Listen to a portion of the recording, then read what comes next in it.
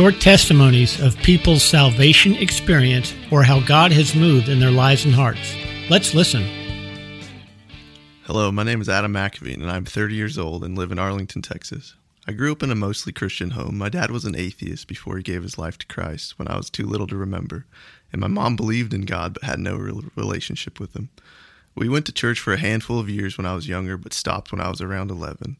So through my teens and young adulthood, I never really went to church.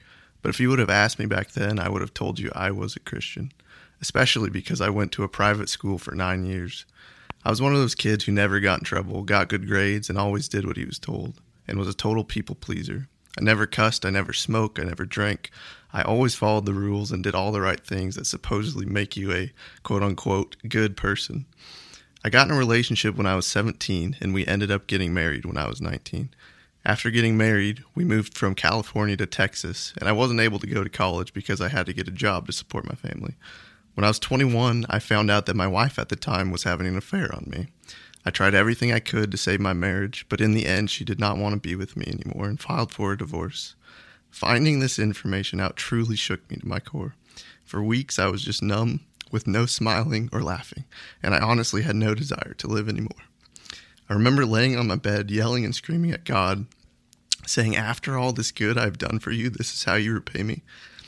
I went down a darker path and got more into the partying scene, because why not? Look where being good had gotten me. I moved to Arlington a couple years later to go to school and do something with my life. It wasn't until I was 24 that God really began to do a miraculous work in my heart.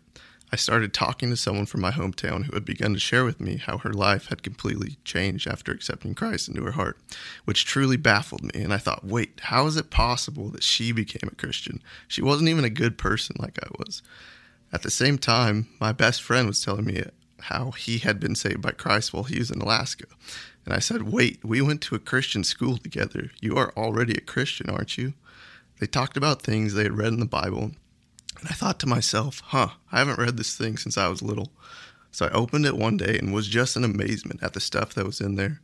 I read 20 straight chapters in Genesis because I was so amazed and couldn't put the book down. I spent many a night alone in my apartment crying and rejoicing with God and just struggling and walking through the things that had happened in my past. He began to heal and completely restore the brokenness and mistrust I felt in my heart. I don't know how to describe it, but literally just one day, my eyes were truly opened for the first time, and the things I used to consider important weren't anymore, and I saw the world through a completely different lens. The Lord led me to a church in Arlington where I ended up truly giving my life to Christ, and then a few years later, also ended up meeting and marrying my wife, Lauren, two of the best things to ever happen to me. I can now look back and see how the Lord was with me every step of the way, even if it didn't feel like it in that moment. I was able to see that God loved me enough to allow me to go through such a difficult situation, because without it, I would have continued on thinking that my good was good enough to save my soul. And God showed me that it doesn't matter how much good I think I have done.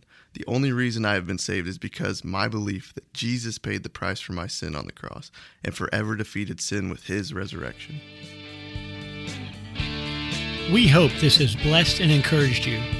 For you overcome by the blood of the Lamb and the word of your testimony. So, what's your story?